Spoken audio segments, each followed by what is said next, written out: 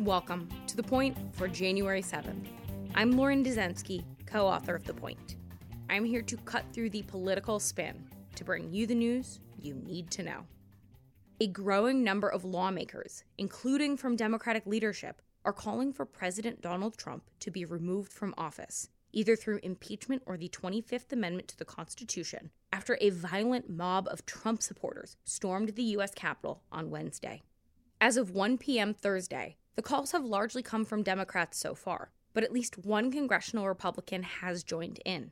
GOP Rep. Adam Kinzinger of Illinois, a frequent critic of the president, has called for the 25th Amendment to be invoked, saying in a video message on Thursday, the president must now relinquish control of the executive branch, voluntarily or involuntarily. The top Democrat in the Senate has also embraced the 25th Amendment push. Senate Democratic leader Chuck Schumer put out a statement Thursday denouncing the insurrection at the Capitol incited by the president and saying this president should not hold office one day longer.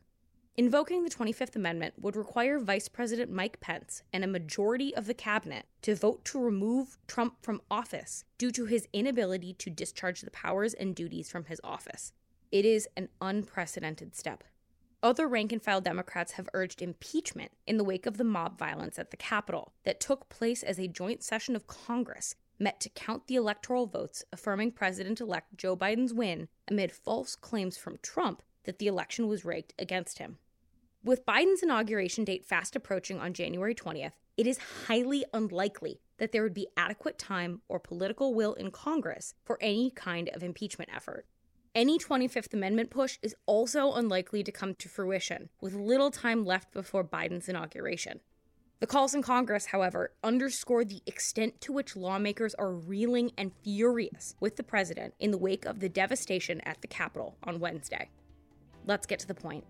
These moves to consider the 25th Amendment and impeachment are more symbolic for now, but are meant to send a message showing the gravity of the moment. And that is The Point for January 7th, 2021. Thank you for listening.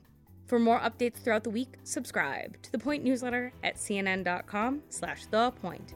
If you like this audio briefing, you can get it every single weekday on Google Home or Amazon Echo, or subscribe on Stitcher or Apple Podcasts or your favorite podcast app so you never miss an episode.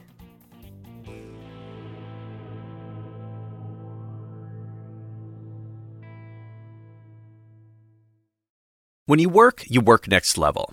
And when you play next level. And when it's time to sleep, Sleep Number smart beds are designed to embrace your uniqueness, providing you with high-quality sleep every night. Sleep next level. J.D. Power ranks Sleep Number #1 in customer satisfaction with mattresses purchased in-store. And now, the Queen Sleep Number C4 smart bed is only $1,599. Save $300 for a limited time, only at Sleep Number stores or sleepnumber.com. Prices higher in Alaska and Hawaii.